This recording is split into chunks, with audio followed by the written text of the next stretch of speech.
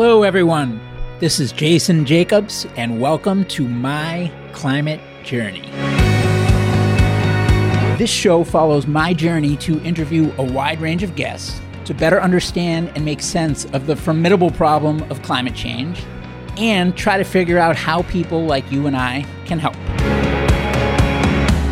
Today's guest is Josh Brzezinski, co-founder and partner at Trajectory Energy Partners. Trajectory brings together landowners, electricity users, and communities to develop solar energy projects with strong local support. Their team brings together a deep background in solar development, financing, and policy, as well as agriculture and community engagement. Josh brings to Trajectory Energy Partners a comprehensive appreciation and commitment to the environment, first working in energy as a visiting researcher at the University of Cape Town. Then he was an attorney where he represented the renewable sector at Wilson Sonsini Goodrich and Rosati. He also worked with the Microgrid Investment Accelerator, the Overseas Private Investment Corporation, the White House Council on Environmental Quality, and the Natural Resources Defense Council in Beijing. This is a different kind of episode in that it's a very local one, in the trenches, spending time with farmers, local communities, developing community solar on one piece of land, one project at a time. But it's also a critical piece of the equation, the last mile, if you will, in that you can have all the policy in the world, but if people aren't out there in the trenches, building the relationships, building the trust, and doing good work day in and day out, project in and project out, we wouldn't be making any progress in the climate fight. So I really appreciate Josh's perspective in this episode, and I think you will as well. Josh Brzezinski, welcome to the show. Thank you. Thanks for having me. Thanks for being here. I have to admit, so I think it was Dave Lieb that put us in touch, and I know you guys are old friends, and he and I, so he was doing Bump at the same time that I was doing Runkeeper, so we kind of grew up in mobile apps together. So, but even though we've only met once before, I still I feel like we're friends. Yeah. And so I had a busy day, and something had to give, and so I did less prep for yours than the other ones because you're in the friend camp. So I'll just put that out there right to start. That is fair. That is fair. Well, I'm happy to chat, prep or no prep. But honestly, some of the best discussions have been no prep. So and we already met before, so I know enough to be dangerous. But you're interesting because pretty much your whole career has been in and around climate.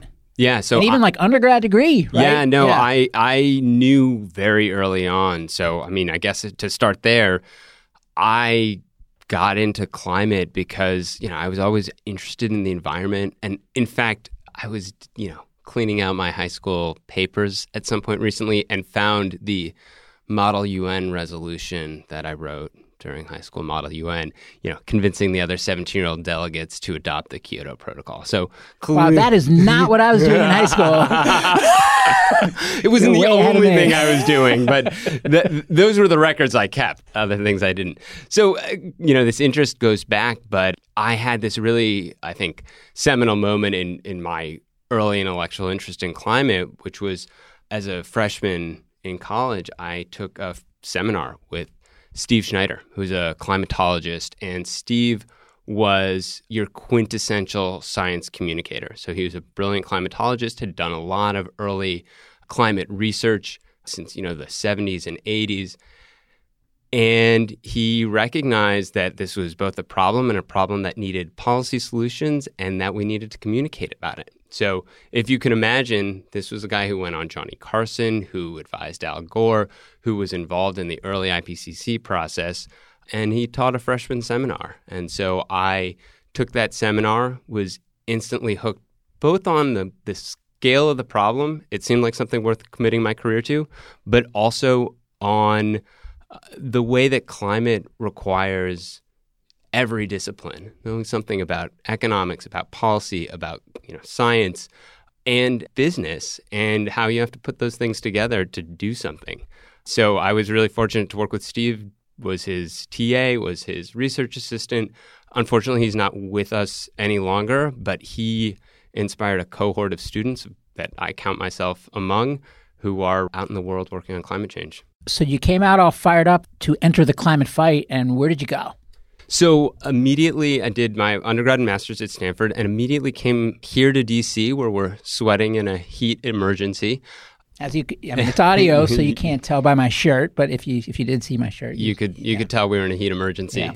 And I worked at what was then called the Pew Center on Global Climate Change. It's now C2ES. And this was a think tank that really pioneered some of the early work with businesses to engage on climate and was really working on what are the economically rational solutions. And so we did a lot of early work, and this was the early 2000s. So I was working at the state level. There wasn't a lot of movement in federal climate policy.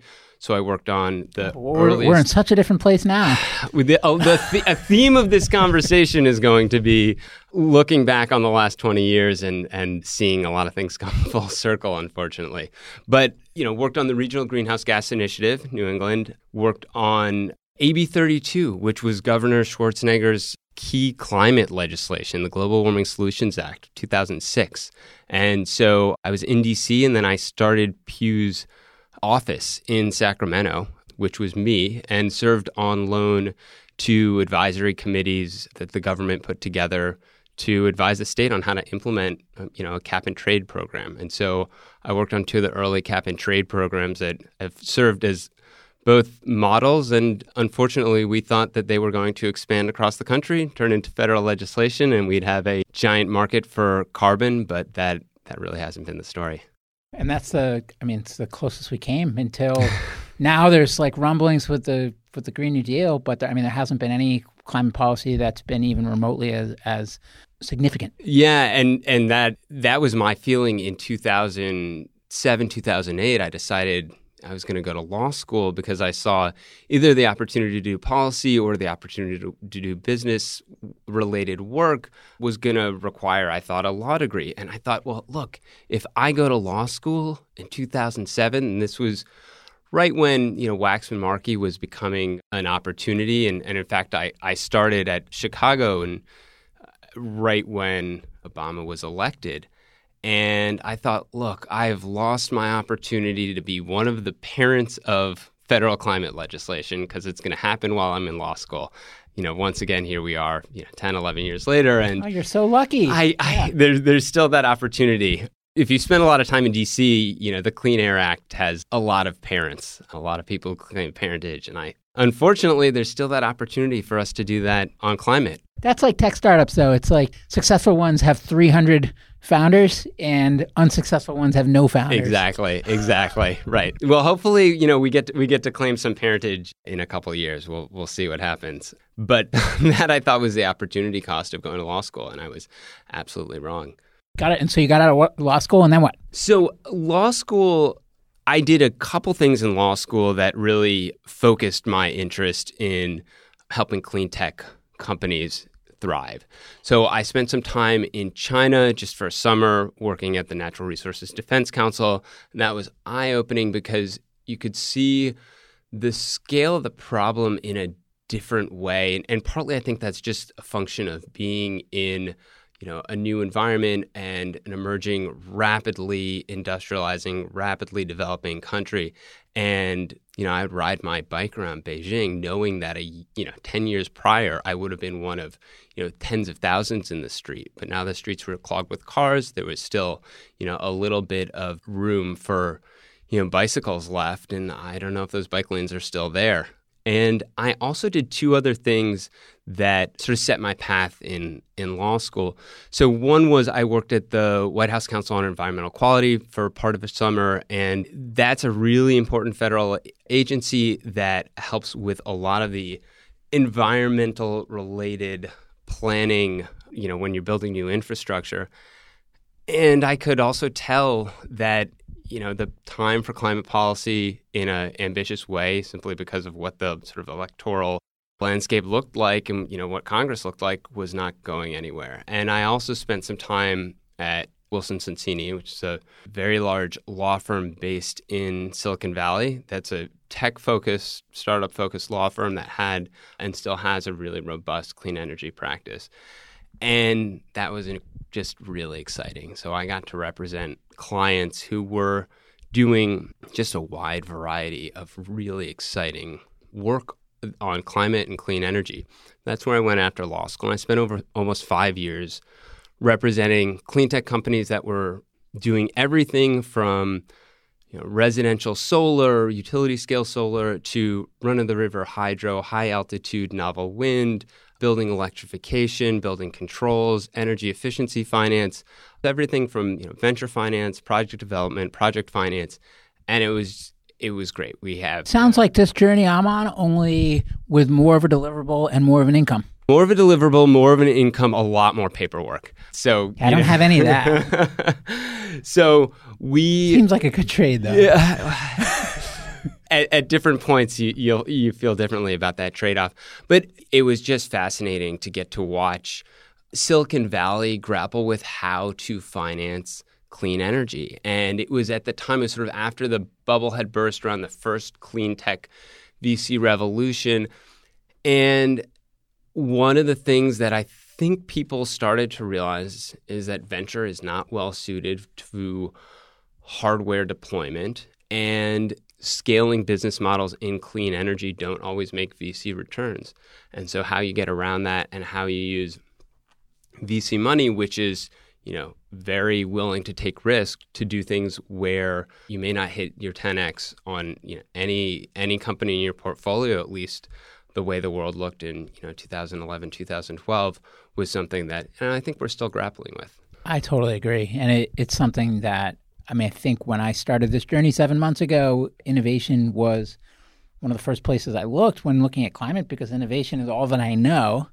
And I was fairly disillusioned, at least initially coming in, because it seemed like a lot of the innovation either was very mission focused, but didn't have great potential for scale, or it had great potential for scale and it either just had kind of a greenish tint but wasn't really putting decarbonization in the problem at the center, or it had 10 years in a lab and $2 billion for an MVP plant and lots of science risk and huge capital intensity and reliance on project finance and all these things that I just didn't know anything about and wasn't necessarily wired for in terms of patience and no PhD and things like that. And I think the other thing for me is just that I found that climate is such a systems problem that you can't just focus on one area. So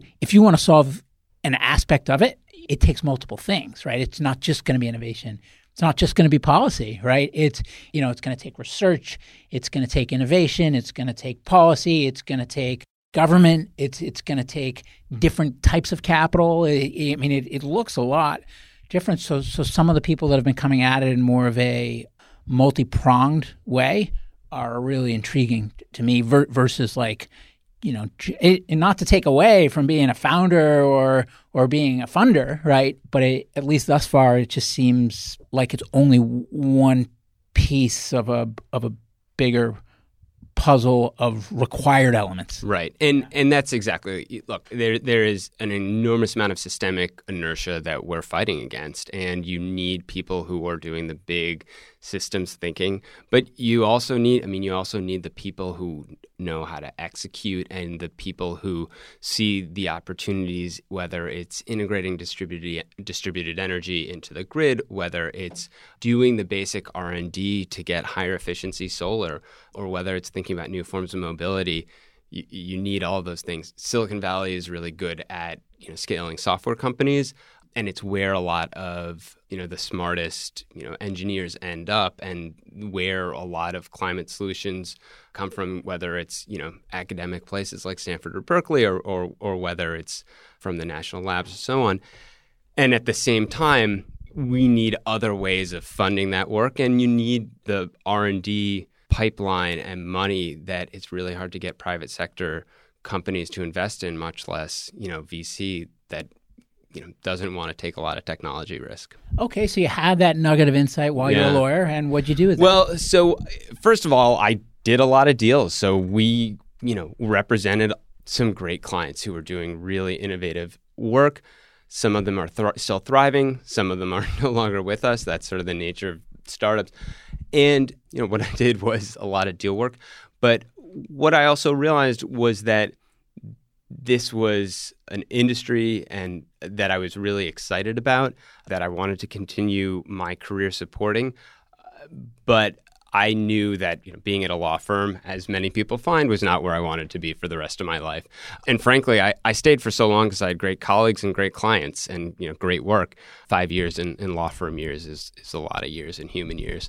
And so at the end of about my 4.5 years in, I had an opportunity to move here to DC to do something totally different, which is I went to work in government. And so I went to the U.S. government's Development Finance Institution, which is the Overseas Private Investment Corporation, OPIC. And OPIC finances development projects all over the world, does everything from dairies to ag to health equipment.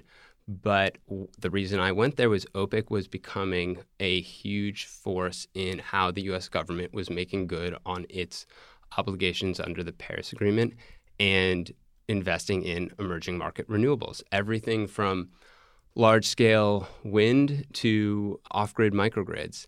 And I spent about a year working on some, what we call blended finance facilities to put together concessional finance, OPIC financing, and private finance to drive investment in emerging markets, to solve energy access, to solve climate change, and to bring economic development in countries that desperately need all three.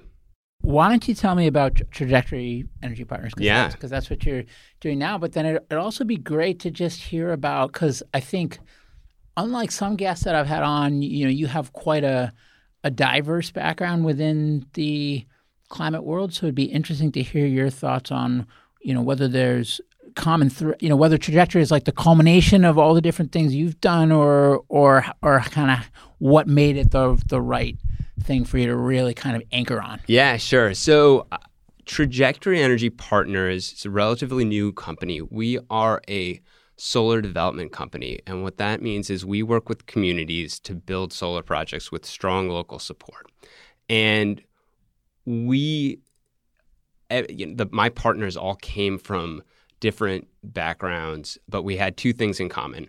One was really deep experience financing and developing solar projects, and the second is a deep and firm understanding of politics and policy as it relates to both building community support for something, but also engaging with policy to get projects done. And so I got connected with a couple partners who have those two qualities. So one of my partners, John Carson, was actually Obama's national field director in 2008, and then worked in the White House in a variety of positions, and then went to Solar City, where he ran their Solar Ambassador program. And John brings obviously this strong background in community organizing. He's run campaigns for decades, but he's an engineer at heart and by training, and he really wanted to build solar. And similarly, my colleague Megan Strand spent about 10 years at Chadbourne, which is now Norton Rose, a law firm representing banks that were investing in solar. And so she brings, a deep understanding of what banks are looking for when they develop solar. And, my colleague David Lipowitz similarly has an extremely long background, first as a political organizer and then doing solar development, did a bunch of Amazon's projects while he was at Solar City, and has worked at a number of developers. We all came away with the same conclusion based on our careers, which is, one, solar development requires really high commitment to doing quality work because it's complicated, frankly. We need to both make sure that when we do a project, we're satisfying the local community, we are creating a project that banks are going to be willing to finance, that we're building a project that is not going to get flooded and wash away in the storms that we're seeing in the Midwest right now. So Trajectory is focused on doing high quality development with local support.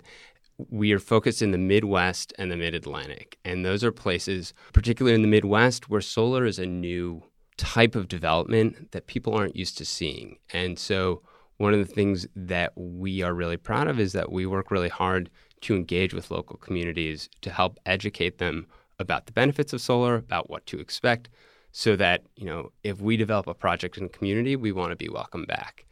And this is the kind of work that is going to be critical, not just to deploy solar at scale, But to deploy a lot of the types of climate solutions that, you and your guests talk about, we need new financing models, we need new policy, but we also need that face-to-face personal engagement, which is going to both ensure that there's support for solutions and that we're able to deploy them.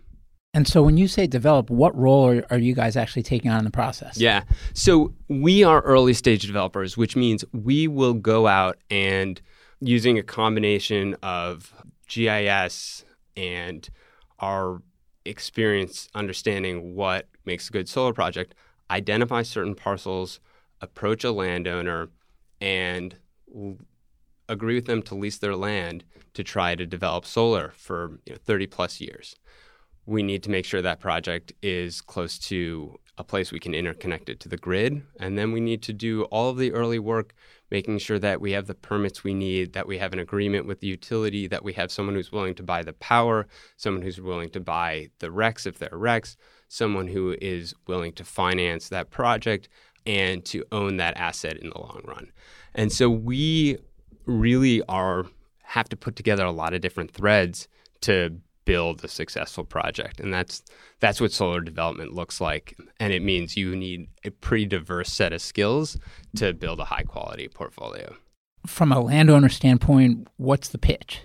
So we have mostly landowners who are looking at their land and saying, I can continue farming or letting this lie fallow because I haven't done don't have something else I can do with it. Or, in certain areas, they're thinking, well, is this going to become a strip mall or residential development in the next 10 or 15 years? Now, if it's the latter, that they think, there's going to be a strip mall that wants to buy their land in, the next 10 years, that's probably not a good place for solar, even whether or not that's true. But what we provide our landowners is the ability to say, every year, I'm going to get rent from this solar project. And that's incredibly powerful for farmers who face extremely uncertain income. And, you look at the what's happening just this year, right? So corn across the Midwest is having an incredibly hard time. There's been flooding, there's been massive rains, and you need a couple days for your fields to dry out to be able to plant. And let me just tell you, as an aside, I've learned a lot more about corn farming in the last 2 years than I knew before. And frankly, that's one of the joys of this job is working with local communities and understanding where they're coming from. And so if you can't plant corn, or if the corn crop is affected by flooding or heat waves like we're seeing across the Midwest, or any number of weather events, which are, as you know, becoming more extreme, then you're facing a lot of uncertainty, not to mention, tariff battles and so on that are going to affect corn and soy pricing. What we say to a farmer is, we're going to take that uncertainty out of your income stream for the next 30 years. And that's really powerful. And at the same time, we're going to generate tax revenue for your community, and we're going to bring you clean energy. And so the types of projects that we build and that we're focused on are sort of in the typically sort of 2 to 20 megawatts. So you're talking 15 to 20 acres to 50, 100 plus. These are not, 100, 200 megawatts that you're interconnecting to the transmission lines. These are a sort of smaller project, but it means that you're in a lot of communities. And so you have to think about, well, what's this community going to expect? And they're going to have a lot of questions. And part of what we do is we have to educate communities for whom solar is new. What are some of the biggest misconceptions or surprises for communities when you're in there doing your education? Well, for most of your listeners, solar is old hat, right? We know a lot about it. We're comfortable with it, and it's just a question of deploying it. But for a lot of the communities we work in, if we're the first person who's ever talked to them about solar, and some of the questions range from, some things that we might think are a little silly to some things that, you may not think of off the top of your head. So, for instance, we have a project that we're developing in Poplar Grove, Illinois, and the farmer just to the north actually used to own the land that we're developing on. And he said, look, I'm concerned about the drainage. You got to understand, across the Midwest, we have replaced tallgrass prairie with drainage tile. That drainage tile is what keeps, these farms alive, because massive flooding aside, keeps water in the ground, drains it, and it makes, this a viable place for farming. So they're really worried that you're going to puncture drainage tile. They're really worried that you're going to do something else that affects how water runs over the land. And it's really critical. And you got to understand that. So we get those types of questions. We get questions, not so much the are my lights going to go out if the sun doesn't shine? But it turns out that actually real people are more sophisticated than the pundits who say that sort of thing. But we get a lot of questions about, are the panels going to reflect and burn down my house, or blind me on the road as I drive by, or electrocute my children, or, so on. And so we have to spend a lot of time talking about, the safety and the performance and how to integrate this new technology into their communities. Because if you drive down the road and you expect cornfield, silo, mall, this is something new, and you're going to have questions, and reasonably so. Once the solar goes in, who accesses it? Who's the end customer?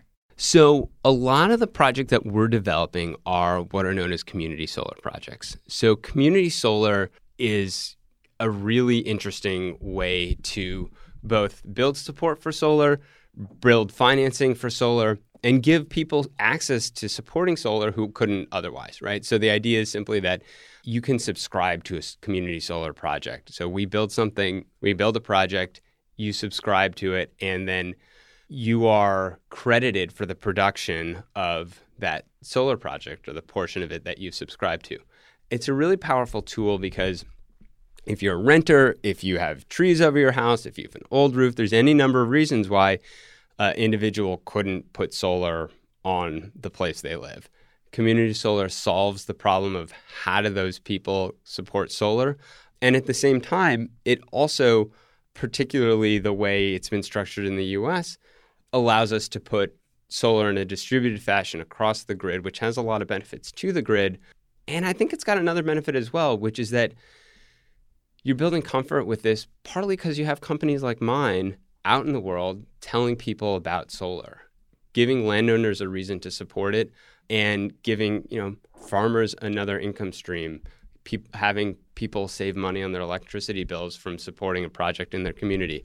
And so there's a part of it which is about sort of evangelizing solar in some sense that's actually pretty powerful. And it's one of the reasons why community solar is an interesting model. It's not the only type of project that we develop, but it is a really interesting way to deploy solar. And when you say they get credit for it, does that mean that they've still got whatever other energy source they were already getting from the grid? So typically the way it works is that they will subscribe to a project, which means they enter into a contract with the project, and the utility is typically responsible for giving them a bill credit equal to the amount that they subscribed for. So if you produce 50 kilowatt hours from the community solar project that you've subscribed to, that gets credited off your bill.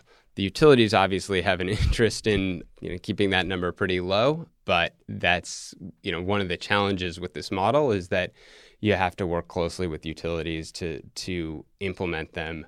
And it's why it requires legislation, for one thing, and it's why it is not as straightforward as just simply being able to get clean energy on your, through your utility. What type of legislation does it require? So you essentially have to force the utilities to set up this bill crediting mechanism, where you have to tell them that they have to allow you to subscribe to another project and to a community solar project, and to credit you the amount that's been produced. So because this community solar project is contributing energy to the grid, it's crediting back to the consumer for the energy that they subscribe to. So they're paying you, but the utility is crediting them, meaning that you're getting the revenue that the utility otherwise would have gotten. Precisely. Got it. Right. But the utility still gets the energy. But isn't it? It's a wash, right? It's not like they're doing it at a loss. It's just less incremental revenue. Yeah, it's less incremental revenue for them, and it means another level of complication as well, right? They've got to, administer this program. Community solar is not simple to administer, although there are a lot of companies that are figuring out how to do this. We're not in the subscription management business, and there are a lot of companies that are, and they do interesting and really important work. And I think some of your guests are in that business, but that's not what we do. We're really about putting these projects together and then letting someone else deal with the software problem of how to manage these subscriptions and interact with the utility. Got it. So are these basically one-off construction projects? Is that a way to look at them? Yeah. So, I mean, I would say in some sense, the closest analog is real estate development. That's really, what we're doing, except that we're engaging with the, electricity infrastructure as your added complication. And then you layer on top of that construction financing, permanent financing, tax equity, rec sales, et cetera. So, there's a lot of pieces to it, and we don't do construction, right? So we'll take a project till it's ready to construct, sell it to one of our partners. We have a bunch of great partners who are looking for projects that they want to own long term. And then once we've gotten it to that point, and we have a partner that we are confident can take that project and own it for the next 30 years, that's sort of the end point for us. What's required up front to get a business like this going? Does it take a lot of capital? So yes and no. We can be pretty capital efficient because a lot of what we're doing is just getting out into the world and identifying sites. So, there's some upfront costs in terms of personnel, but really where it starts becoming more expensive is as you're doing the permitting work, as you're doing the technical studies, the interconnection studies, the geotech.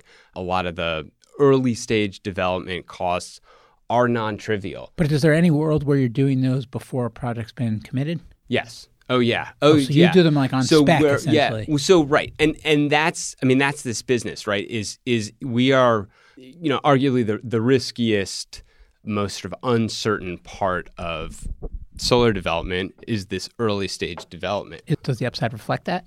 Hopefully, usually. But, it's actually really interesting because the market is now such that investors are increasingly recognizing the value of solar and other renewable assets. And both from the perspective that, there's a 7+% return that you can see consistently over the long run, but also because you're looking at assets that are going to reliably generate revenue over the next 20 or 30 years. And those are hard investments to find. And so there are a lot of asset managers who are increasingly interested in this sector. And what that means is actually right now, we sort of see that it's sort of a seller's market in terms of high quality development assets. There's more money than good projects. And so, we feel pretty confident right now that we're in the right part of this market. But it's not the place to be if you want to be comfortable that you're not taking a lot of risk, right? You've got to do a lot of work up front before you start seeing revenue. What's the goal with all of this? What does success look like? Yeah. So success for Trajectory means a couple things. So first is, we want to be good partners. Partners is in our name not only because, I have some great partners in this business, but we want to be a good partner to our landowners. We want to be a good partner to the communities we work in, and we want to be a good partner to our investors, our long-term asset owners, our financing partners. What success looks like for us, though, is I think really about upping the game in early stage development.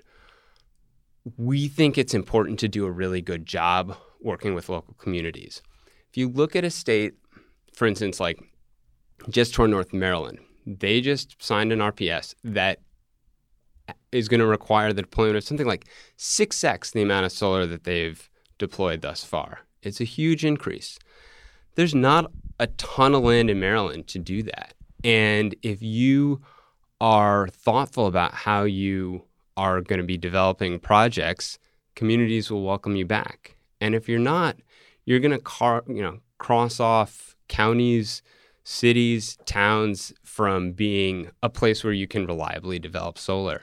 And so we've already seen in some of the places we've worked where other developers have not done a great job of communicating or following up or being engaged members of the community. And those broken promises are terrible for our industry. And so for us, success is about doing a good job in execution so that we have communities we can go back to and build solar again, and so that our partners want to keep building with us as well. And so that's success. Now, compared to the sort of, a lot of the Silicon Valley style software, our partners who, work on subscriptions, this scales in a very different way. So there are definitely development shops that have scaled very, very quickly, but that comes with a lot of risk as well, right? Either they're taking on a lot of debt they can't service, or, making other compromises in terms of project quality or their other commitments to their partners that they're not able to uphold.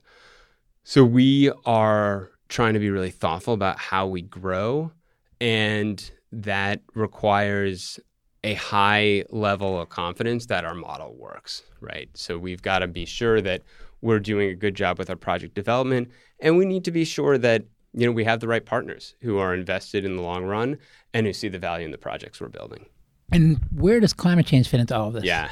So I think there are two big takeaways from the kind of work that we're doing from a climate perspective. Number one is you just have to have people who are doing this work. You have to execute well in deployment. And the radical changes required, the radical infrastructure investments required, the radical fossil retirements that are required mean that we need to execute on the energy transition across, transit, across energy, across the built environment. And that requires solid execution. You guys are like the last mile kind of thing. We are. I mean, that's precisely right. It's like the front line or the last mile, however, you want to think about it. You can have innovative financing models, and they're critical, and I've worked on them. And you can have, better customer engagement, and you can do all sorts of things to scale these solutions. But at the end of the day, you need to have people who are out there bringing solar to rooftops, to farmland, to deserts. And it really is about being, that sort of last mile provider, because we don't get there otherwise. And I think, some of the things that we're learning about solar deployment are applicable across a wide range of climate solutions. And so it's not just, we're gonna build a better widget. You got to sell them, and you have to have communities support them. Well, you have your work cut out for you, but I don't mean you have your work cut out for you like you have headwind. I mean, you have your work cut out for you, meaning you're focused trying to get a young company, into orbit, right? Yeah. But something for you to think about, though, is that if there are other areas that could use this expertise, then it's like, what are the pieces that are transferable and what are the pieces that are domain specific? And is there some world, if you were to think more ambitiously and maybe from a higher risk, higher upside, but also higher impact on the problem standpoint, right? Then, is there some type of holding company, for example, that could attack different verticals and have a model of partnership where you collaborate with the domain expertise that you're lacking, but you bring the stuff that is transferable, community organizing, et cetera? Right. Yeah. And I think that's right. And I think you're seeing some models of that in financing. You're seeing people figure out how to do these deals, more replicably across domains. Solar development, storage development, those don't look that different. We do them together.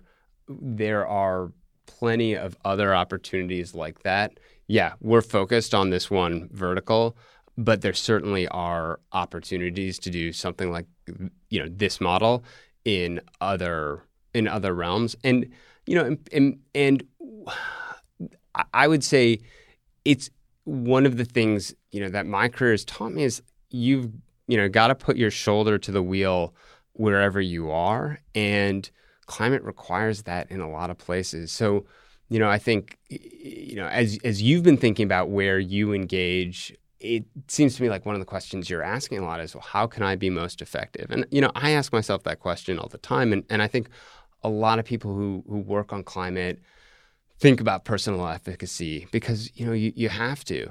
And then at the same time, you got to find the right lane for you. So, one of the things I love about Trajectory is that for me, I get to use so many different skill sets in a week, right? So I will do everything from sitting at a farmer's literal kitchen table negotiating a lease to engaging with state regulators to help them improve their policy deployment, to working with our financing partners to get our projects across the finish line, to doing a lot of operations related work and making sure we're doing things as efficiently as we can.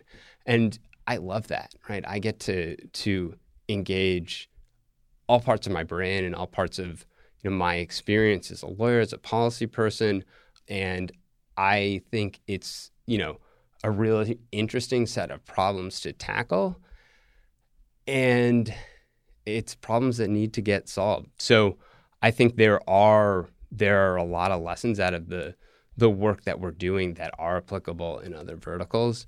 And then at the same time, if you have too much FOMO about it, you don't focus on what you need to be doing. Yeah, it's like anything. It's a constant struggle. The grass is always greener. And if you take a step back, if we do want to see more, more solar, more renewables, more clean energy, more zero carbon energy, et cetera, just kind of, if we want deep decarbonization to occur faster and more effectively, what would be the one thing that, if you could change anything, I would say either domestically or globally, or answer it with whatever's going to have the highest impact, right? Like, what would be the one thing that you put in place that's not in place today? Right.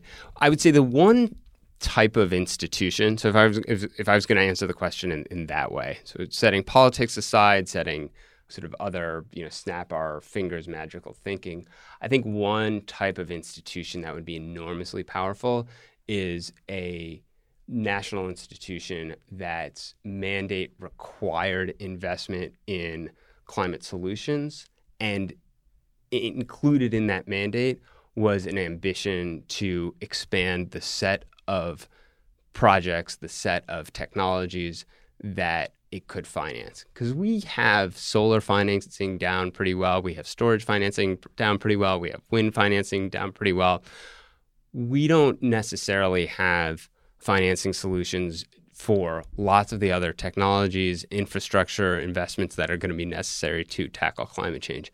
Having a dedicated institution that both at scale and at the edge of financial innovation was working to, build the products we need, the financial products we need to solve climate change, I think that would be an enormously powerful institution. And that's a government institution? Well, yeah. So, there are different ways to do this, but there are a couple examples of these around the country. There's Connecticut Green Bank in our backyard. Montgomery County has a green bank. DC is putting together a green bank. There are some examples.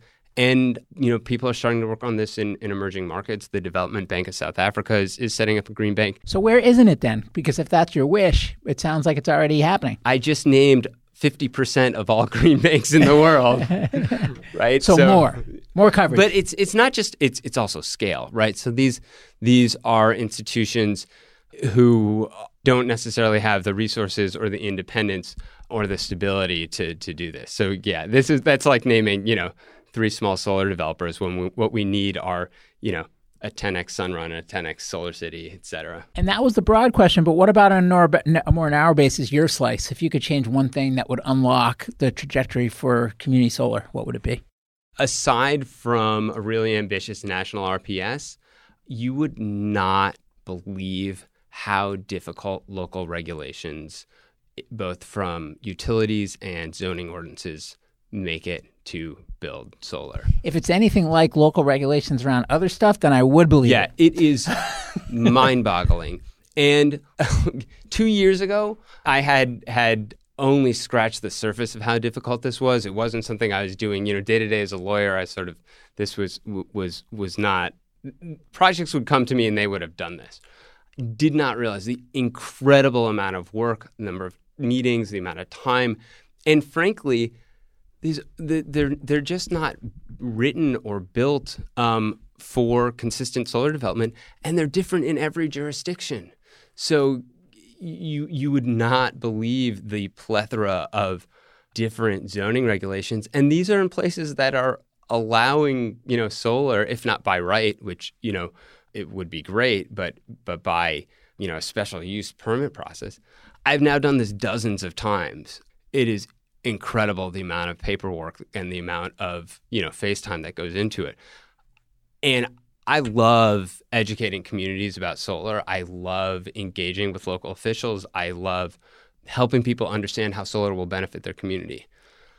But the reason that soft costs for solar are so high in this country and higher than they need to be for us to do responsible development is because you've got a patchwork quilt of really burdensome regulations that make it really hard to build solar. And, look, that's no different for lots of other climate solutions, right? So in D.C., building a new bike lane is incredibly difficult. And I bike my kids to school every day. There are a million places where it would be completely reasonable to build a bike lane. But that kind of change is difficult from a regulatory perspective. And frankly, it's difficult from what your community's expectations perspective is. I don't actually see a lot of differences sometimes between building solar in the places that we're working and building a new bike lane. So what's the answer? Well, we can't undermine a couple centuries of federalism, and there's only so much you can do on model rules. The way that the federal government typically has done this is created incentives for states and local jurisdictions to adopt things. But it's a slog. It's really hard. And you can do a lot of education and the government can do a lot. But also it's often about what kind of community engagement you can do on a local level. And that is a lot of work, but it needs to get done if we're going to have bike lanes and if we're going to have solar. And I wish I could wave a magic wand, but I can't. And so this, like a lot of climate solutions, and this kind of gets back to the kind of work Trajectory does and that I think is powerful, is you got to put your shoulder to the wheel and do the local engagement and educate people and help them understand, what you're trying to do and why you're trying to do it and why it shouldn't be threatening. That's not always going to work, but it's really critical. And, let me give you an example of that. I mean, we have projects we're developing with the County of Peoria, right? So Central Illinois, it's a set of projects both with the county and with local landowners who we did some early engagement with, and we got the city, interested, we got the county interested, and we worked with, the county administrator who's great, who totally got the idea. And then, we worked with the local unions who are excited about building the project, local environmental groups. But then we also had to work with the neighbors and make sure they, were drainage. Again, they were concerned about drainage, because that is the concern, and, reasonably so. But what it meant was, we went to the zoning board with this set of projects, and we actually went, 3 or more times, but we had a lot of voices in support. We had no objections. And because we were the first ones in the county, we had to be the ones to educate the zoning board and the community about the benefits of solar. And it was great. And, let me say, something else about our model. We work with really great local partners. So in Illinois, we work with Colleen Callahan. Colleen is just this incredible woman who has been working in and around agriculture in Illinois for 40 years. And I had never once in the 18 plus months we worked together walked into a room in Illinois where someone did not know her. It was incredible. We have a project that is with a local cemetery association, and we walked into the cemetery association's office, and there are 5 or 6 people from the board of the cemetery association. And I think to a person they knew her. Colleen, including a career working in broadcasting. She was the USDA development director during the Obama administration. And sadly for us, but incredibly for her, she's now secretary of the Illinois Department of Natural Resources. So she's no longer a partner of Trajectories, but she's the kind of partner we love to work with, who understands the community and who knows what people's concerns are and who helps us be responsive to those concerns. But that's the kind of work you need to do.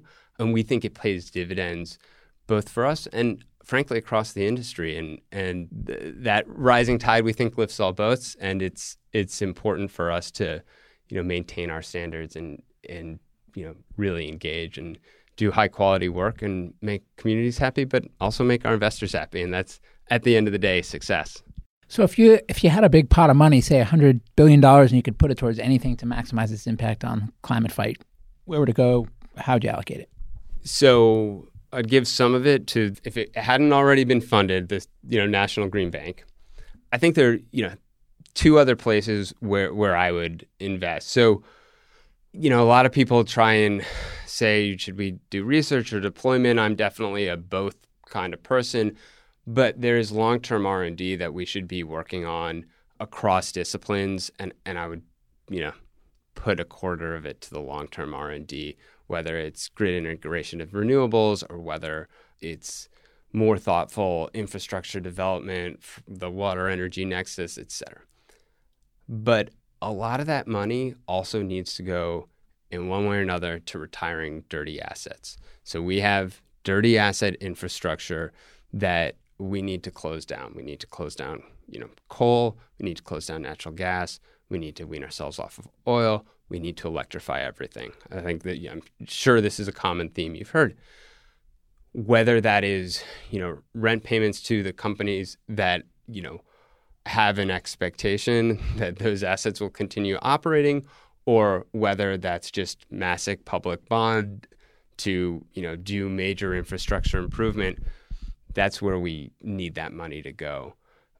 But that needs to happen aggressively, quickly, and that's also going to create an opportunity for companies like Trajectory, but a whole suite of companies to step in and fill those gaps. I mean, one of the most powerful things that's happened in the last couple of years is, along with some, other actors, Sierra Club's Beyond Coal campaign has been retiring coal plants across the country. It's incredibly powerful work. And it's not, just the climate benefits. I think the thing that, increasingly we need to focus on is air quality in the U.S. should be a huge driver for these improvements. I mean, we see the impacts in terms of low birth weights, asthma on kids and adults. I mean, there's research showing, that there is clear impacts of high particulate concentrations in the atmosphere. Just makes it harder to think. Kids do worse on tests. Workers do worse. I think there's a study looking at pear picking. It is clear that air pollution is terrible for people's welfare.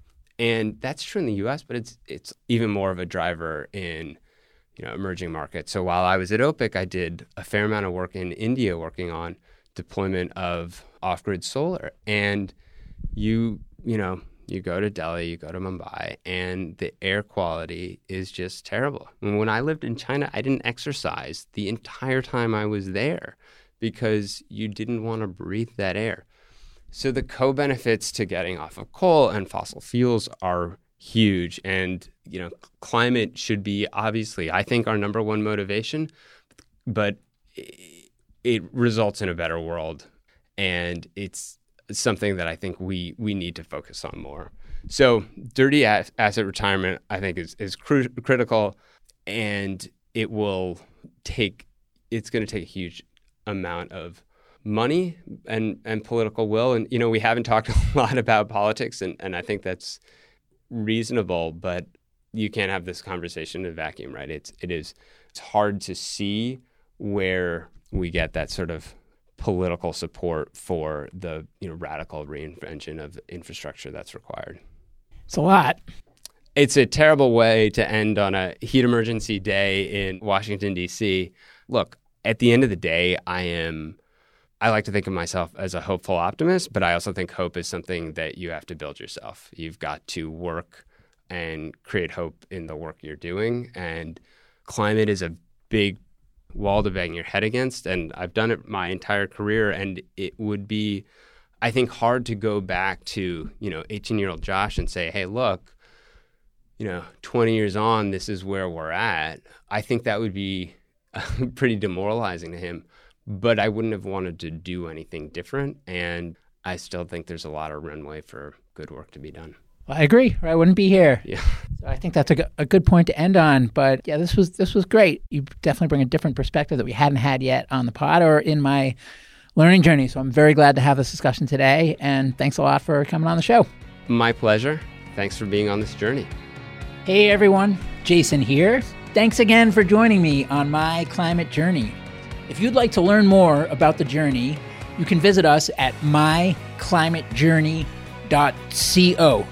Note that is .co, not .com. Someday we'll get the .com, but right now, .co.